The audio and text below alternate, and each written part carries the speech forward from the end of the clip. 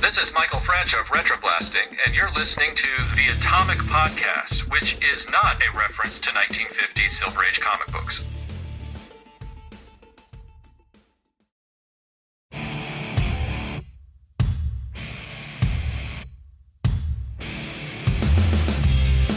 Intellectual stimulation by way of mobile devices. Welcome to another exciting episode of the Atomic Podcast. And here is your host of the show, Efren Guzman. Intellectual stimulation by way of mobile devices. Welcome to another exciting episode of the Atomic Podcast, coming to you live from Delavan, Wisconsin, where I blow up the news on a verbal scale. I am your host, Efren Guzman. My guest today, he is the YouTube sensation and the star, one of the stars of Retroblasting, Micheal French. Micheal, welcome to the show, man, and how are you? I am doing well. How are you, sir?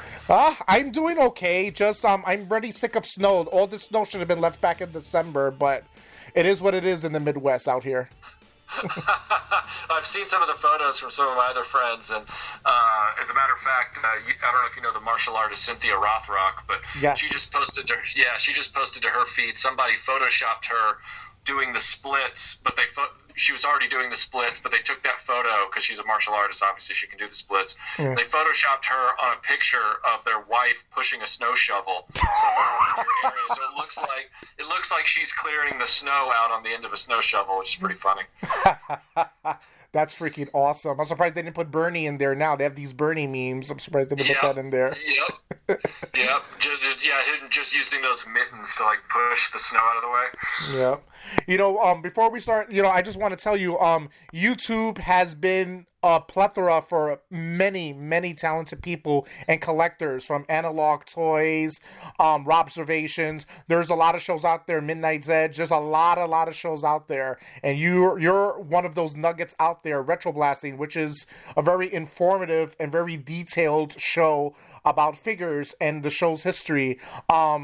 First of all, how did you, I'm sure you've probably been asked plenty of times, but what made you decide to do a YouTube channel, and what is it about collecting that you love about so much? Yeah, it was weird. You'll find that I say that, how everybody has a sentence starter tell. Yeah. My sentence starter tells are, I sat back or it was weird. So get ready for that one, because I'm trying to break myself of those, and it just never happens. This was back in 2012. Let's take the DeLorean back to 2012. And I was trying to find videos about the Panache Place Voltron combining toy from 1985. And I'd owned it as a child.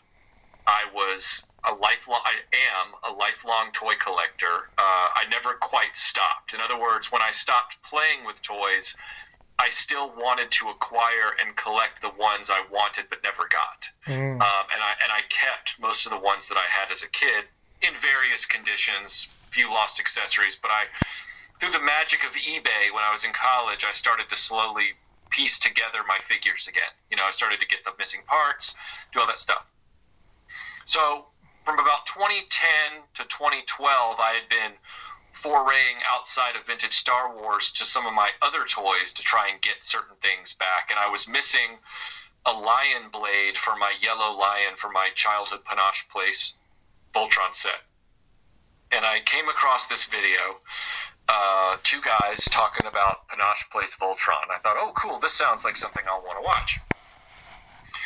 And I'm watching it, and they bring up the Voltrons, and the Voltrons look like cars that have been stripped down to blocks on the sidewalk. They look like they've just been raided for all their parts. There was nothing left. It was basically the shells of the lions, sort of in robot mode, and the hosts were no swords, nothing. And the hosts were telling you more than they could show you. They were talking about things that no longer were with the toy. And Melinda heard me complaining. I was yelling at the TV. That's what I was doing. I was yelling at the monitor. I was like, oh, come on. I was like, this video is an hour and a half long, and you guys don't even have the parts. What am I watching here? What is this? So Melinda comes over behind the computer chair. She leans over, asks me what I'm watching. I tell her. And then she says, well, don't you have that toy in the case over by the TV? We were living in a townhouse at the time. And there was I had these display cases, which incidentally were given to me by my parents, which were the display cases they had in their home when I was growing up in Nashville. So these display cases from the 80s now house my toys that I played in the floor in front of them with in the 80s. So it's very meta. It's very weird. So I looked over and I said, yeah, I do have that toy from childhood. She goes, well, yours is in almost perfect condition. And I said, yeah. And she goes, well, you've got a film background. And I'm like, yeah. And she put on that face where it's like, Michael, you're not getting there fast enough. And I was like, oh. And she's like, you should do a YouTube channel to make the kind of videos that you want to see. Wow. And I was like, well, good point. So Melinda created Retroblasting. She didn't create the name. Not that that's something to brag about. I wish I could have come up with a better name in the span of 2 weeks, but we were trying to get everything set up, and I finally landed on that. I wanted to call it Hi-Fi Sci-Fi, but then I found out that name had already been taken. So I was like, oh, whoops. So I called it Retroblasting because I didn't want it to be just about toys. Like I wanted it to be something where I could foray into other areas of discussion if I wanted to. So I kept it sort of generic. I didn't want to call it like Toy Bin or, Figureland or anything like that. I wanted to, So that's kind of how it got started. And the whole thing, to answer your question about collecting and why I collect, my dad actively as a child tried. The poor man tried to get me into sports. He really did. He failed. Yeah. Like, he failed miserably. Not for any... I was just not that kind of personality. I was fascinated by fiction. I was fascinated by stories of heroism. I was fascinated by the way things mechanically worked. I really... at the age of 8 years old, I think it was, I was taking apart my X-Wing and Y-Wing fighters and all that kind of stuff to see how they worked, and I was drawing diagrams of what the inside of the toys looked like, and eventually that led me to love model kits and wanting to be a special effects model maker. But then Jurassic Park happened right as I started high school, and I realized that was over. So because computer generated effects were the future, and so I was like, oh well, bad timing once again. But the point is that I always loved toys and stories, and it all kind of dovetailed, because toys are mostly about heroes. They're depictions of heroes. The stories I love are about heroism, and then my mechanical inclination as well, which is why I do restoration videos. It all kind of comes together with toys as a concept. So I just never got out of them. I just changed the way I interacted with them. So, some people, the majority of people, they get to a certain age, and toys lose complete interest for them because they don't play anymore. Well, I don't play anymore either, but my interests in what they are and depict and how they function has never gone away. So even though I don't play with toys anymore, they still very much interest me in adult ways. And so I always wanted to collect all of those different things that I remembered from when I was a kid, because my memory for the 80s is better than my memory from last week.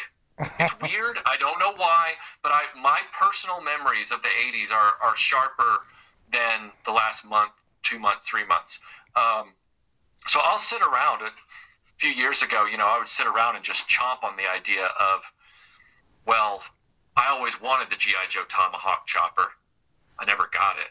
I was too late. I really want to find one. And then I'd just chew on it, and I'd chew on it, and I'd chew on it. And then I'd have to go get one to finally interact with it, see how it worked, how playable it was with the figures, what it could do. That's what's really spurred my collecting focus.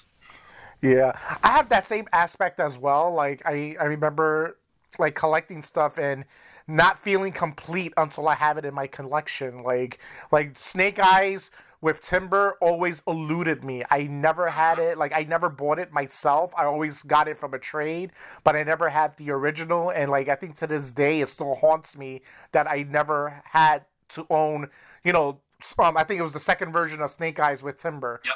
And I had Timber, but I had a paw that was broken, and that always irked me so much. I was like, damn, this fucking paw is broken, and I can't find the wolf anywhere. But now it's so much easier now with eBay and we don't even have conventions now because of the COVID, but conventions you can pretty much find stuff like that. So like, I understand about that collection bug, but as being a collector, do you find yourself like almost like getting like dead broke trying to find certain stuff, or do you come across good deals that some of the things you purchase you get on the dime and whatnot? Yeah, it's funny. I used to joke that as a toy collector, you can solve all problems by just throwing money at it. That was my joke, and it's true on some level. However, there are times where even if you have all the money in the world, that toy isn't available. Mm-hmm. Like you get to a point where there's a piece from one line or an entire line, let's say like Galaxy Rangers, mm-hmm. where you can have all the money in the world, but that doesn't mean there'll be anything to buy. Like they're just not out there. I was the type of person that, because I retained my childhood toys, it always started for me with what are the pieces that are missing that I can reunite with this toy that I've had since I was 6, and then what pieces of this wave or this toy line or topic or whatever did I not have that I can acquire to finally complete this group or complete this run or complete this line, and then it builds out from there. Because in the process of trying to get a pile of weapons here or 2 or 3 figures here, you end up with duplicates. You end up with figures that are in better condition than your childhood ones. And so you quietly upgrade your cabinet displays, and you slowly end up getting more and more. Now, as far as the price goes,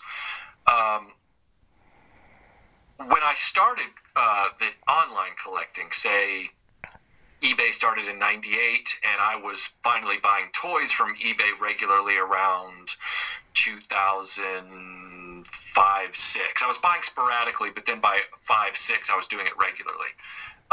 It was cheaper at first to just buy parts. But I was starting with things that I had from childhood that were actually more common franchises like G.I. Joe, Star Wars, Voltron, things like that were made in large numbers and were relatively successful.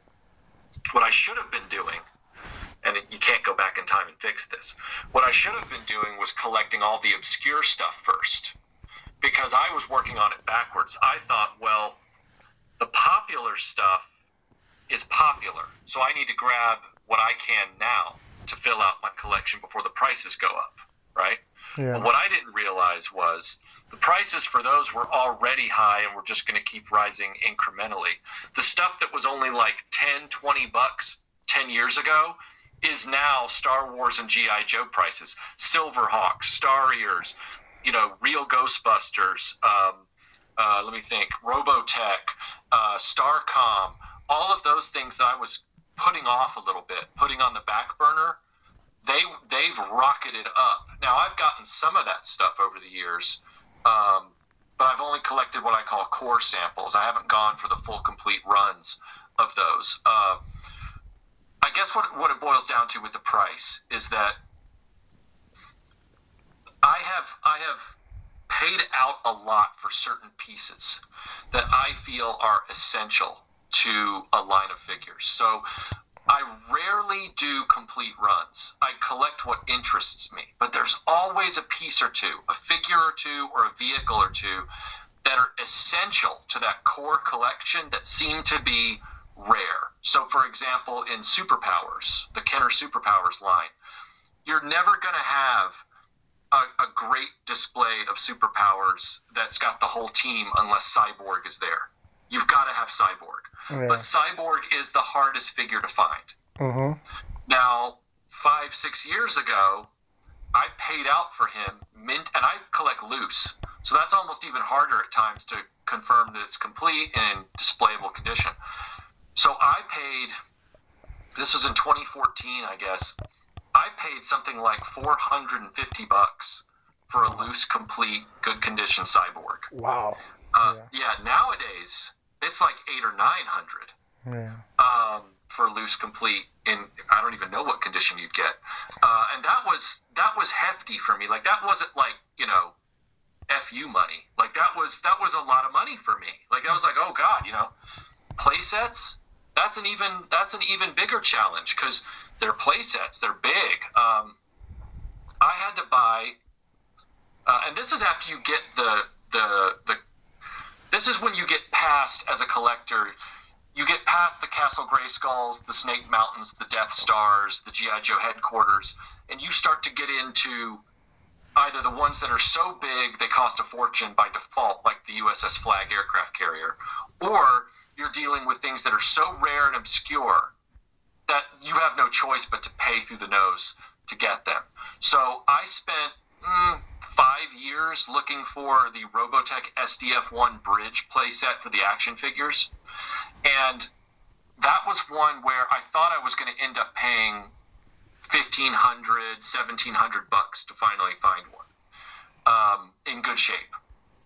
Wow. Miraculously, I found one through a guy in Canada who had found it at a thrift store, and it was only missing 2 small missiles. And yeah, right. And it was otherwise, unbroken. I bought that from him for $800, and that was a massive savings, like a massive savings for that playset. There was one right now on eBay that was about a month ago. It was on eBay, and it was complete, all the missiles and everything loose, and it was like the starting bid was like $6,000. Holy shit! Yeah, right. So those kind of things, you never know how they're going to shake out. Another example of one that I thought was going to be cheaper than the SDF-1 and turned out to be a nightmarish experience was the Thundercats Cat's Lair. I thought that one was going to be, $700-800, whatever, because Thundercat stuff just seems to be expensive. Because I plan on doing an updated Thundercats video feature, and I wanted all the main toys. So again, I was already trying to collect all of the second wave expensive Thundercat figures in that line for this upcoming video, but I needed that Cat's Lair. Yeah. And so I went in for it, and I paid, I think it was like $900 or something, or maybe it was $1,000 for one on eBay. Yeah. Well, it showed up shattered like glass. Like somebody had dropped the box, and it was literally in plastic fragments. But all of the accessory parts, it was, prior to it being damaged, it was complete. So all of those hard to find internal parts, the doors, the hinges, the braces, the computer stations, the this, the that, was all there. And I told the guy, I was like, look, I don't want to send this back to you. I was like, I need these parts, but it didn't show up intact. Yeah. So I need some compensation for the shell, because the shell's toast. Yeah. And we worked out a deal, and I got several $100 back. And then I had to go find another shell. Well, that next shell was like another $1,000. I mean, the prices on this stuff have just been ridiculous. So I ended up paying close to $2,000 to complete a Cat's Lair. But the play set that just sold on eBay for $6,000, the Robotech one, I got for $800. So you can't predict this stuff. It's crazy. Yeah, it's just like there's no really like a set price. It's just sometimes people know what they have, and they'll just like escalate it. Like, all right, I'm gonna give you. I'll sell it for $1,000. I'll sell this for $800. So I guess it depends on the buyer too, right? Sometimes, right? Yeah, it totally depends on the buyer. The Crystar Crystal Castle from Remco, I bought one back in 2014 with the box. Those Crystar Crystal Castles, they always seem to still have the box. I don't know what that's all about. But anyway, I bought one in 2014 because it was a relatively common sight on eBay back then. The Crystar Crystal Castle was a regular participant on eBay. You would see it, in various conditions fairly regularly. And I thought, this one's like 80% complete. it won't be long before another one comes up, and I'll be able to get another one and put two together to complete one. Another Crystar castle didn't show up with the parts I needed for 6 years. Wow. And by that point, I was just like, ah! And so when it finally did show up with the parts I needed, I ended up paying through the nose for that one. And then I didn't make any money back on the resale of the smaller one, or the leftover one. It's and I'm not somebody that's a toy seller. You know, people think that when you're a toy collector, you're also a toy seller. I don't sell unless I have duplicates that I just need to offload to save space in my house.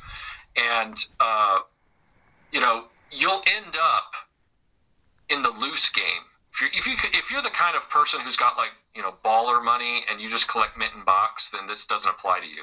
But if you're in the loose game and you're buying, like, you know, play sets and stuff, like the USS Flag, you're going to end up buying 70% of that playset over again just to get everything completed.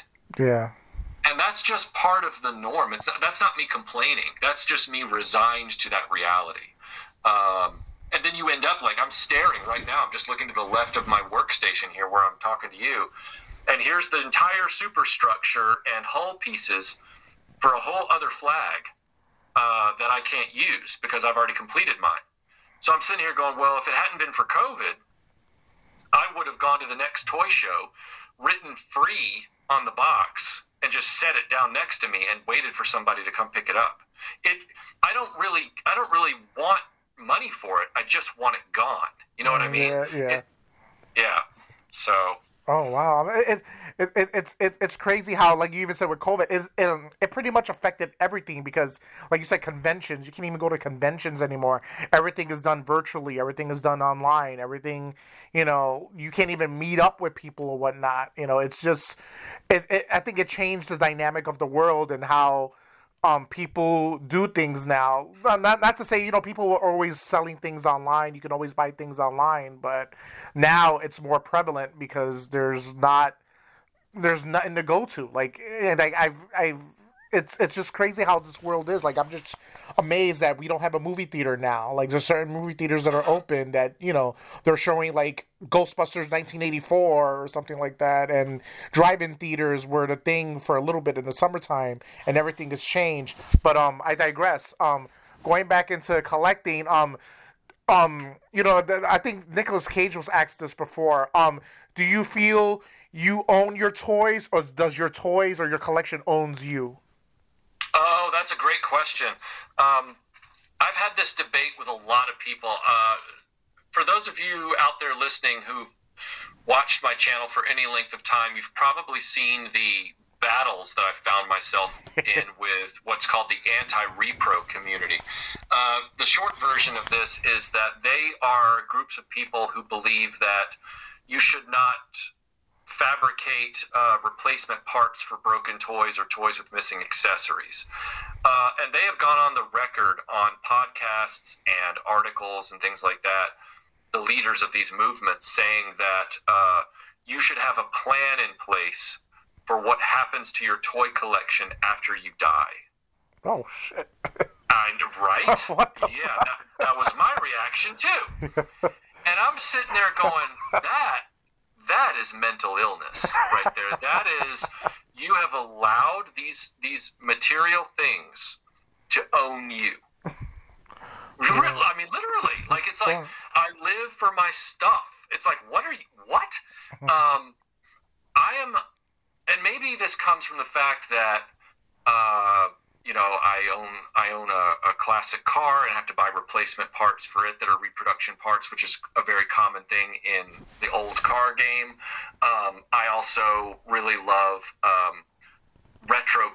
When I say retro, I mean like old school clothing, like British RAF jackets from World War II and things like that. Well, yeah. World War II RAF jackets are made of wool. So if they still exist, one, they're moth-eaten. Two, they didn't make people the height of 6'3" back then, so none of them are going to fit me anyway. And if you're wearing an 80 to 85-year-old garment every day, you're kind of a total weirdo, like destroying an artifact like that. So I guess what I'm saying is my world has always been about enjoying the art of perfecting replication of anything, whether it's Luke Skywalker's lightsaber hilt prop from the original Star Wars, which was my first obsession, or figuring out how to perfectly recreate Harrison Ford's hat from Raiders of the Lost Ark, wearable, all that kind of stuff. So replication doesn't scare me. And in that sense, I've learned that material things are supposed to bring you a positive level of joy, but they should not own your existence. And as everybody knows, it's your spouse or partner that owns your existence at the end of the day, or your pets. It's not your stuff. If your stuff has gotten to the point where you're prioritizing it over family, your pets, your friends, your sanity, then you're doing something unhealthy. Now, obviously, there are positive ways where you can let your collection guide you a little bit. So, for example, I've heard about people before planning that their collection is going to go to a museum in their area or something, at a certain age or whatever. They're going to hand it over to a museum so everybody can enjoy it in town or whatever. That's great. That's great. But this whole obsession with, you got to make sure that before you die, you make sure that collection goes to someone who's not about reproductions, and you better make sure there's no reproductions in that, because the next person that buys your collection could get duped, and then they'll have a reproduction in their collection because you didn't tell them before you died. And it's like, dude, take a pill. Like, there's, Yeah.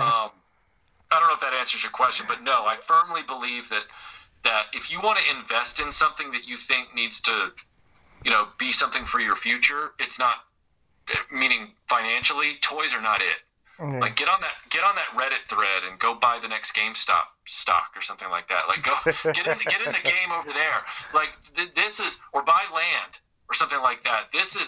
Toys are not they're not a thing that you should put all your chips into as a life goal.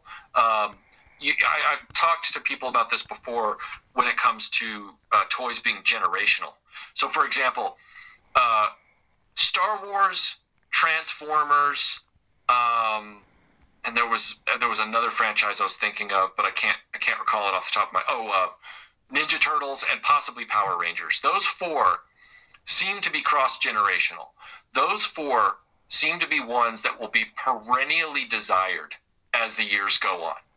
But everything else, all the ones that are hot right now are only hot because the generation that remembers them has the expendable income. And they haven't sold them off yet. But here's the deal. How many people in our generation are going to go to a toy show and they're going to see a vintage 1950s Howdy Doody marionette, and they're going to want to drop hundreds of bucks for it? Nobody. Yep. No one. All right? Nobody in our generation except the very, very eccentric wants to own a Model A Ford.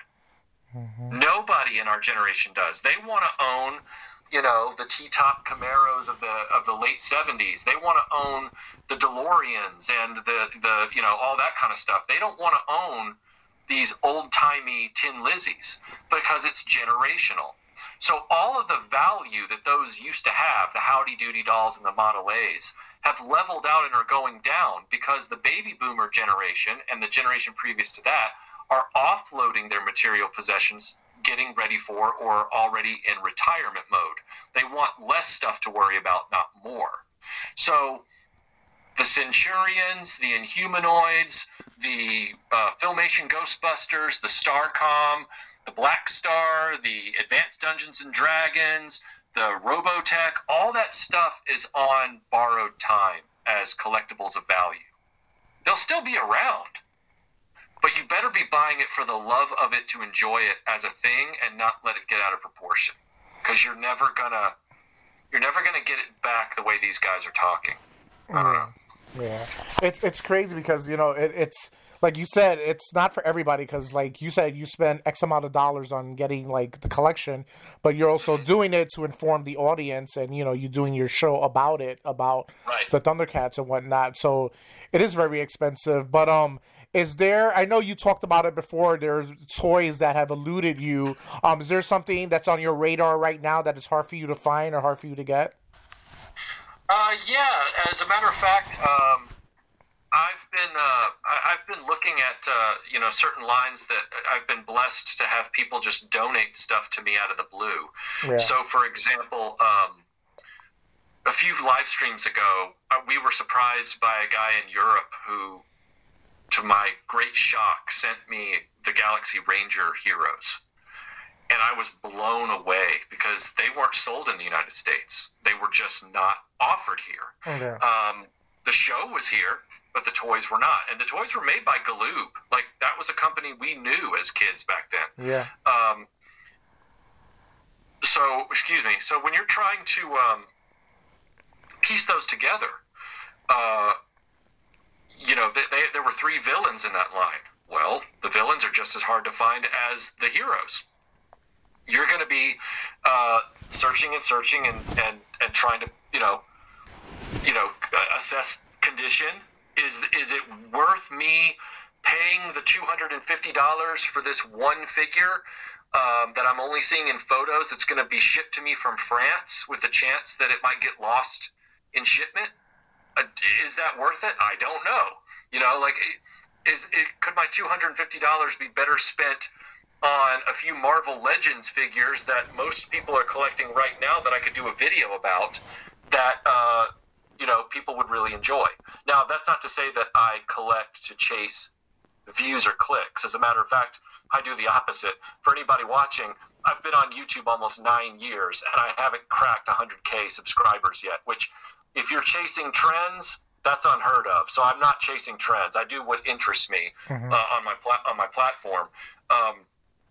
So, like, for example, when I buy a modern figure, it has to be a modern figure that is something I really resonate with. So, like, I pre-ordered the Marvel Legends Firestar because I want to complete my Spider-Man and His Amazing Friends trio at some point. But I haven't bought into a lot of the Marvel Legends stuff. When it comes to things like you're talking about that you want but you just can't find, I've worked this my whole life, but especially since Retroblasting began in 2012, I have been able to nail down a number of the hard-to-find things. Now, certain, on the pirate map, how it'll say, like, over here they don't know what's there, so it'll say, here there be dragons, or whatever it is. Yeah. There are areas where I haven't been able to quite pin down certain things. So, the Remco Karate Kid line, for example. Wow, yes. Yeah. I have a number of the figures. I don't have all of their accessories that came with them necessarily. Like, I've got some of their scrolls. I've got some of their karate action training setups and stuff like that. But, like, I don't have any of the 3 or 4 play sets. I think they had 4 play sets. I don't have any of them. They come up, but when they come up, they're often missing pieces, or they're broken, or things like that. And so you sit there, and I've learned that lesson from the Crystar playset and the Cat Slayer playset. I've learned that lesson of these are rare enough that if I'm going to pull the trigger, they better be complete, because I don't want to be chasing multiples of these down to complete one. They're too expensive. It doesn't make financial sense for me to do that. I'm willing to pay for a complete one. Like, yeah. I'm willing to pay what it's worth for a complete one, but I'm not willing to pay for multiples and then trying to sell off the parts. It's just not worth it. Mm-hmm. So that's one that's like that. There are certain figures, like from the Coleco Rambo line, that were some of the last figures to be made. They're very hard to track down. I have pieces and parts of some of them, but I haven't prioritized buying those, because to me, those are the extra. They're not core. Rambo, Cat, Troutman, the 2 ninjas, and Turbo. That's the core of the The cast. Yeah. Okay. Yeah, because they were the ones in the cartoon. Now, the other characters showed up toward the end. Same thing with Silverhawks. Like, the only core character from Silverhawks I'm still missing is Hot Wing. Yeah. And that's only because Hot Wing is so hard to find in good condition. And I want him to be display-worthy with the rest of my Silverhawks. Yeah. Thundercats, I was able to track all those down. I was even able to get, over time, a lot of the G.I. Joe mail-aways that are hard to find, like Starduster and Super Trooper and The Fridge, things like that. Steel Brigade we had from when we were kids. Recently, for example, there were pieces and parts of the vintage Star Wars line that I was never going to go after because there was just no point because of the prices. One of them was the early bird display stand. The mail-away display stand from 1978. The base for that showed up, the platform for that showed up in a surprise donation that we had on a live stream last week or 2 weeks ago. So now I've decided, okay, well, it needs some repair work, it needs some resto, but I'm willing to do that now because it's in my hands and I'm somebody that likes to pull the parts together and complete something. But would I have gone after it on its own just to have it? No, I would not, because it didn't interest me. Yeah, it's weird like that. Like, I'll collect core samples of certain lines, and then I'll kind of go whole hog on others. Oh, here's one that's impossible to find. The A-Team, the Galoob A-Team action figure line, had they had two scales. They had the 3 3/4 inch scale, which was G.I. Joe compatible. Yeah. And then they had the 5/6 inch scale, whatever that was. The figures are hideous as far as the way they look, but they're the ones I had as a kid. I had Face, I had BA, and I had Hannibal. Yeah. So I've completed that line of figures, but I don't have the helicopter or the playset. That playset is nigh impossible to find, to the point that certain people have claimed in toy groups that playset was only sold through catalogs and only 250 were made. Now, I don't know if that's even true or not. I can't verify that. But the fact that people are saying that that's the case shows you how rare that playset is. Yeah. So those are a few things that are not in my collection that I would like to have at some point, but I just haven't done it. Yeah. And on YouTube, there's a network of toy collectors out there, and a lot of Analog Toys and all these other shows they have. Have you collaborated with them? If there's something you can't find, they might have or whatnot, or they're probably yeah, like Analog Toys. Tony has been, he's a good friend of mine. We've gotten to know each other over the last few years. We talk literally every day. And Tony, he got together with a friend of his in Scotland named George, and they started hooking me up with the British Action Force toys, because they are in markets where those toys are more plentiful, in, secondhand sales and things like that. Yeah. And I really wanted that. I really wanted, British Action Force, for those of you listening that don't know, is British G.I. Joe. And it's directly tied to G.I. Joe. It is the rebranding of G.I. Joe for the British and Australian Commonwealth market, whatever you want to call it, Canadian market. And they've sent me, shockingly, I was buying them slowly, because they all came from overseas, so I had to buy one here, buy one there.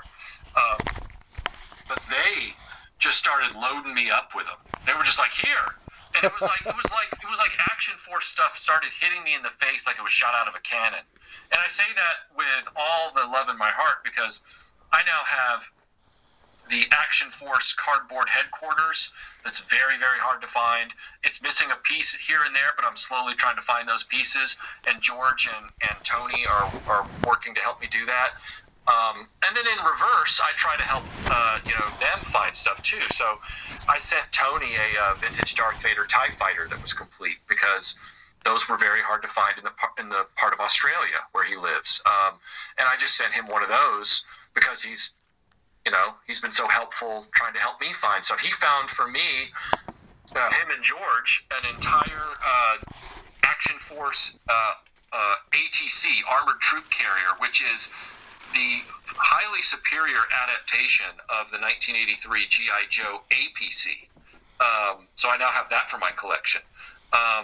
So yeah, I've been very fortunate to connect with a number of YouTubers. Salvador at 2 Cents Toys, who does a lot of modern stuff. He has a great channel, and he's blitzed me with stuff before. Like, I remember one time I opened up a box, and it was just tons of Mega Constructs Masters of the Universe stuff, including the Castle Grayskull. And I'm going, geez. And he's like, yeah, there was like a fire sale on these, and I've always wanted to hear your take on them, and I wanted to send them to you. And it's like, wow. Collaborating with YouTubers, though, it's kind of a matching of personalities. And when I say personality, I put that in quotes because a channel's personality can be very different from a host's personality. True. So like channels have different end games. And I'm not putting a judgment on any end game. So, for example, there are some channels that work the algorithm, they work the relationships with the big companies. They want to be mouthpieces. I'm saying that without any negativity. I'm just saying that's what they want to be. They want to be friends with the big companies so that they can get the latest scoop and put the news out there and get the latest figures and, be the first there on the block, read all about it types. They want to, here's the headline today, new action figure coming out for the umpteenth bazillion version of the Mandalorian. Read all about it. And they want to be the first person with that figure to show off and everything like that. Those types of channels group up together and kind of help one another. Haven't seen a lot of collaboration, but I've seen some. Mm-hmm. Then you've got channels like Tony at Analog Toys and 2 Cents Toys and myself, who we buy all of our own stuff by and large. And instead of prioritizing the relationships with the big companies, we prioritize the audience. We prioritize our viewers and fellow collectors because we are in the trenches with them buying stuff, whether it's on Amazon or trying to go to Target or making that 15th trip to Walmart for that exclusive or GameStop or whatever it is. And we're always just, reflexively another collector. And so we work that side. They're prioritizing big companies. We're prioritizing fellow collectors. And that creates a totally different atmosphere channel to channel. So I don't know if that answers the question, but maybe all your audience now thinks I'm like a raving crazy person. That's No. kind of the way it goes. Yeah.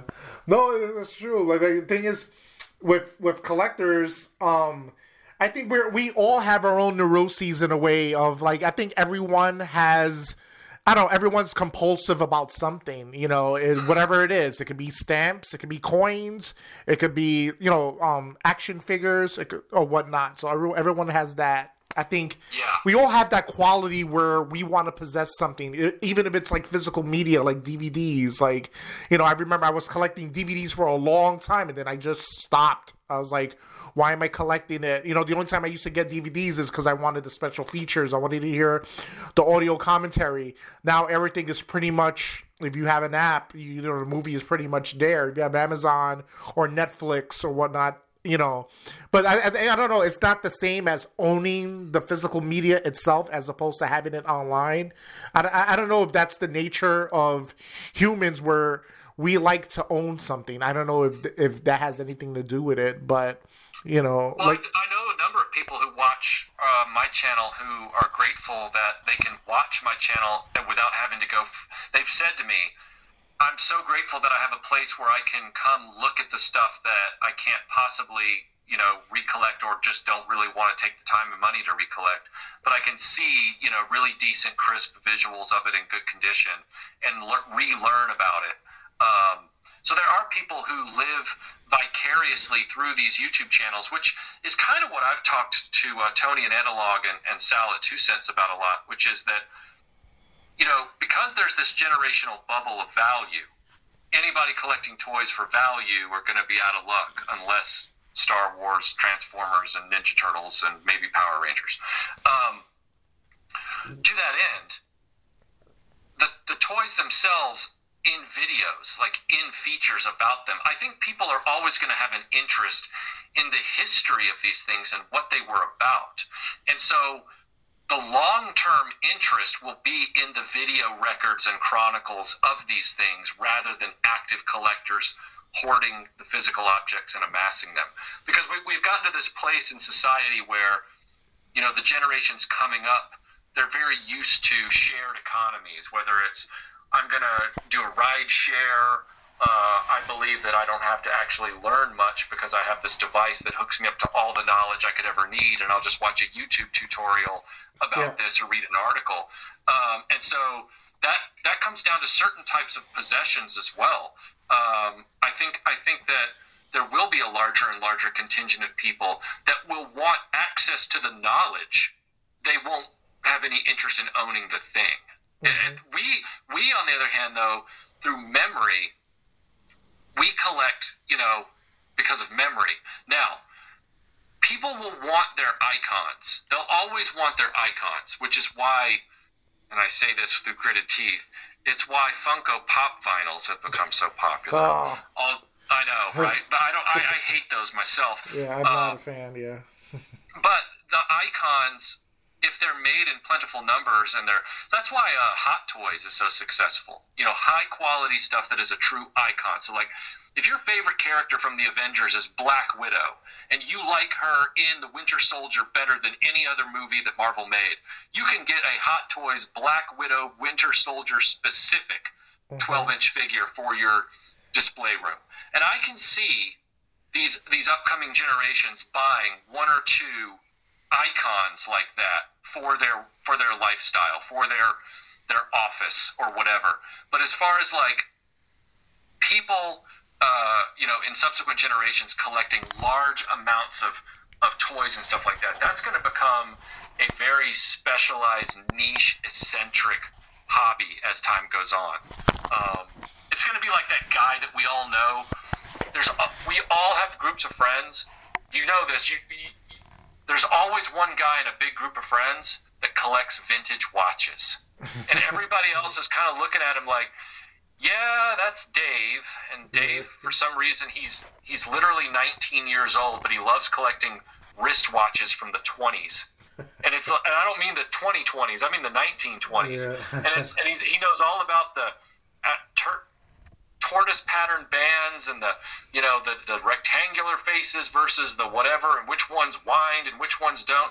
And he's always wearing a bow tie when he goes to get a burrito or something. Like, he's that guy. There's always that guy. But that guy is not like toy collectors right now. There's a lot of us, but it's because it's generational. Mm-hmm. But eventually, 2 generations past us, there's going to be like that kid that was like my nephew or something, who was born in like, I don't know, 2013 or whatever. And there's going to be a kid in his class in college who's going to be into action figures of the 80s and collect them. But he's going to be an outlier. Like, he's going to be that guy who's just, you know, charmingly eccentric. They're not going to be 20 or 30 of him in a 5-mile radius like there are right now. Yeah. I don't know. Well, that's true. It's collectors are far and few between depending on what they collect. So, you've been collecting for a long time, and it's you feel like, I think it's been pretty successful for you, having a YouTube channel and putting knowledge out there for the people, because there's people who are curious about things, and having an episode based on the real Ghostbusters and getting facts about it besides looking at the toys is pretty cool. A question for me, curiosity, will you ever cover the Highlander animated series, and do you have the Highlander animated series toy collection? I love Highlander. Growing up, I loved the director's cut of the original Highlander, and it was funny. I took the tagline literally. There can be only one. Yeah. So, like, when my brother was very much into the TV show with Duncan MacLeod. Yeah. And I knew a lot of people that loved the TV show. My college friends dragged me to Highlander Endgame. Yes. I had only ever seen and always own, I always own it on a physical format, is the original Highlander. Got it in my Blu-ray collection right now. I'd never seen Highlander 2. I'd never seen Highlander 3. I remember the ads for Highlander 3. Yeah. But I never went and saw it because there can be only one. I'm like, there's no story after this. Yeah. So I went and Highlander 4 Endgame was one of like 3 movies I've actually walked out of because I thought it was so bad. Actually, I probably walked out of it out of self-righteous indignation because they killed Connor in it. And I was like, no, that's BS, you know. But if Highlander has an animated series, I consider that to be like an alternative timeline, and it's a different product. Yeah. And I would be happy to see it, you know, and also review the toys as well. And also that would give me an opportunity to talk about Highlander as a franchise. I like to bring in other hooks into this kind of stuff. Like I'm working on this video right now about Pride of the X-Men, which is a one-off episode of the X-Men, and all the little twists and turns in there give me opportunities to talk about, like, well, what was the comic book doing in the 80s? And how popular was it? And why did they wait till 1989 to bring out this one animated episode? And why 3 years later was there a big Konami arcade game based on it when the Jim Lee #1 X-Men had just sold 8 million copies and the animated show that was successful was coming out in October of that same year? You know, like, so there's all this extra stuff you can pull in.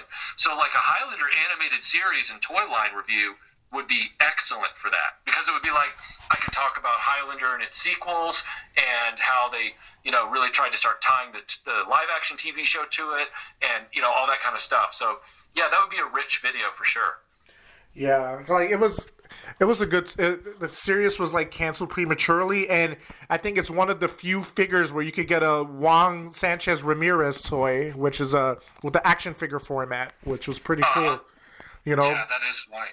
Yeah, that's neat. And I would, if there was a really, really decent like Connor McLeod action figure, then yes, I definitely would want that. You know, in the trench coat with the tennis shoes and everything. Yeah. That's my boy right there. Is Connor McLeod. I know that people love to make fun of Christopher Lambert and everything like that, but I like him. I think he's great. I've done impressions of him on the live stream a lot from Highlander, and out of pure love, by the way. Like I genuinely like Christopher Lambert's performance in Highlander and that character. So, yeah, he's a legend. Mike, what's been your highest highs and lowest lows in 2020? Do you mean personally, or do you mean what context? Personally, professionally. If you want to say personally, that's totally fine. No, that's fine. I think the low for me. We'll start with the lows. The low was probably the bad timing, because I finally left my corporate job in August of 2019, and I constantly have this joke that timing throughout my life has always been bad. So like I graduated from college right before 9/11 and the economy tanked. And then I graduated from grad school right before Katrina and the economy tanked, right? Yeah. And so then I finally decided to get away from corporate jobs and go out there on my own full time. And COVID happened, the lockdown happened, and you know, like it was like, really? So on the one hand, though, it kind of saved my bacon, because the lockdown sort of made the internet a place where everybody was going to for solace and entertainment. So in that respect, it didn't really hurt retroblasting in any way, but it did create a lot of chaos for a lot of people, and a lot of things were kind of in flux. The highest high personally for me in 2020 was finally getting married. Melinda and I had been together since 2009, and I'd always wanted to propose to the woman that I was going to marry a certain way. Even before I met her, I had this plan in my head, and that didn't happen until 2019. So that was probably my highest high, was getting married. And then as far as like professionally speaking, I guess it's just been bringing on, you know, the crew at Retroblasting and really improving the live stream, and, you know, crossing that 80,000 subscriber mark in 2020. And I think actually 80,000 got crossed like 3 days after 2020 ended. But I'm going to count it as a 2020 accomplishment. And just knowing that Retroblasting as a channel has a foothold that's gonna stick around. Yeah, Retroblasting. There's a lot of shows that I watch out there. Your show to me is actually, I think the most. Not to say the other shows are not informative, but you go into great detail of the stories and whatnot of each figures. It's. To me, though, YouTube is one big bag of potato chips. You got Doritos, you got Funyuns, you got Doritos, Cool Ranch. Yours is the Cool Ranch. Like you're very James Dean cool without the cigarette, and you really get into detail of the history of the figures and whatnot. And it's very refreshing to hear, especially on a Saturday afternoon where you just want to relax and you just hear it. So like you're very detailed in your presentation, and I think that's why I love Retroblasting. And and the thing is, sometimes subscribers, like, it takes time, and you're going at your own pace, and that's all you can really do, and you don't follow to a niche thing, or you don't follow the norm. You do your own thing, and that's commendable for you. So I appreciate that about you. Thank you. One of the things that I'm stubborn about, and my friends on the team, Tim and Aaron, and of course Melinda, they love to chide me for it, is that when something's hot, like everybody's talking about something like a genre movie that's just come out that reflects, like, let's say it's a Marvel film, or okay, here's a great example. Let's say it's the new Wonder Woman movie, right? Yeah. So like Wonder Woman comes out, and so all the channels smartly, this is very intelligent what they do, makes total sense. They all find a Wonder Woman themed thing to talk about. Whether it's, we're going to do because of the release of Wonder Woman 84, we're going to do the history of Wonder Woman action figures, or we're going to do the history of Wonder Woman in film, or we're going to talk about, Wonder Woman's first movie and how this new movie's shaping up. Like, they all jump on the Wonder Woman thing for like a week or two, right? Yeah. My brain is so broken that I'm like, I sit there and I'm like, I resent every single one of you glomming onto this stupid trend that's nothing and it'll be gone in 3 weeks. So I put out a video that's like, I'll put out a video, like, say it's Wonder Woman out there. You'll watch Retroblasting put out a video about flags for the Cobra stun. Like, it'll just be something totally different. It'll be like, nah, I'm going to talk about Ninja 3, The Domination. Like, I'm not, and it's something I want to talk about. Like, I'm not.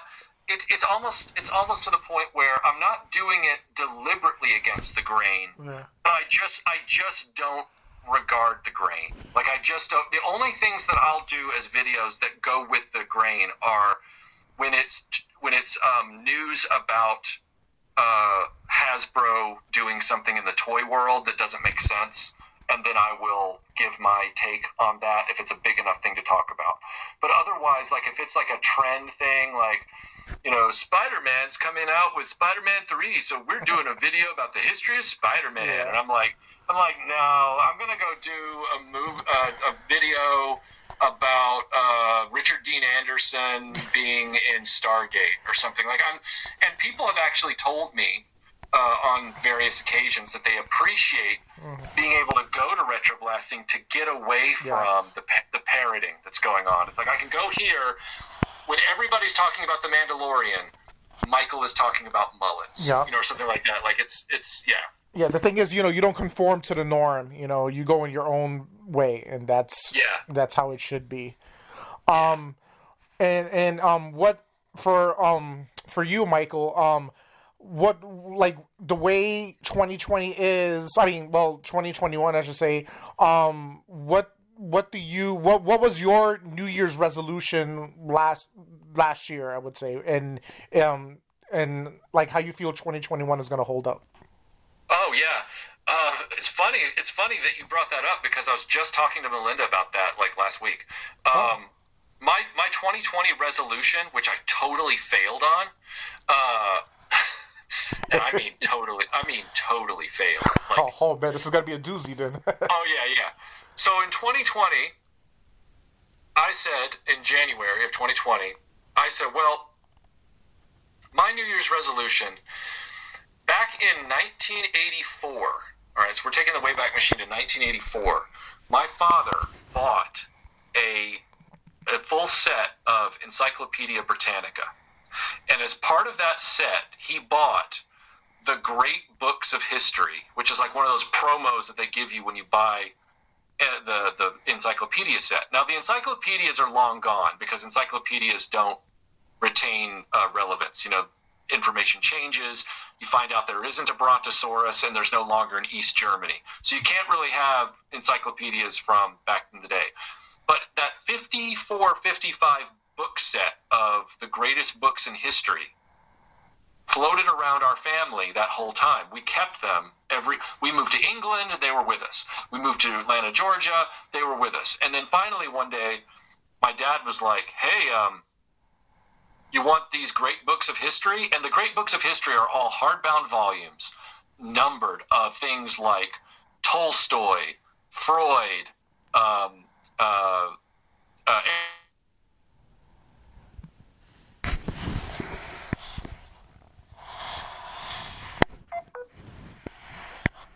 Shakespeare, all that stuff. Yeah. And I was like, well, sure, I'll take the 54 books. So I've had them for like, I don't know, 3 or 4 years now. Well, in January 2020, I said, you know what, Melinda? I'm going to make it my New Year's resolution to read every one of these books. And Melinda looked at me and she was like, you're crazy. And I'm like, why? She's like, babe, those books. She's like, you're a smart guy. She's like, but those books are very, very dense and varied. They're going to put you to sleep more times than you can imagine. Well, admittedly, I never really even went over and grabbed them. I kept focused because then the pandemic hit and we were all focused on, you know, staying locked down and, you know, there was anxiety and I was trying to make videos. And so I never actually opened them. Well, last week I said, you know, resolution. I said, I'm going to read Yeah. the thing. And I'm standing there and I opened the book and you could hear that kind of like, sort of like brand new crack as the book opened. And Melinda goes, have these never been read by anybody? And I'm like, I don't think so. My dad, he prides himself on the fact that he doesn't read, and these are from 1984. She's like, my God. She's like, your dad just bought them to have. She's like, he's like the Great Gatsby. He just has books to make his library look cool, but he didn't read any of them. I'm like, yeah. So then I tried to read like the first 2 sentences of Kant, and I put it down, which is bad because that means I'm already failing on my resolution. But I haven't given up yet. I'm going to keep trying. So. And my final question for you is, what would the Michael of today tell the Michael of yesterday? I have thought about this. I have thought about this before. Where have I landed on that one? Because there's so many things I would say to him. Well, I would tell him not to pick out the friends that he did pick out in college because they all turned out to be worthless sons of bitches. I don't even talk to them anymore. I would tell him. I would definitely tell him to not waste any energy on trying to make other people like you. That's not to say that I wouldn't be telling young Michael to actively be rude or mean to people. What I would be telling Michael is, don't overly invest in trying to make people notice you or like you, and just keep focused on the things that interest you.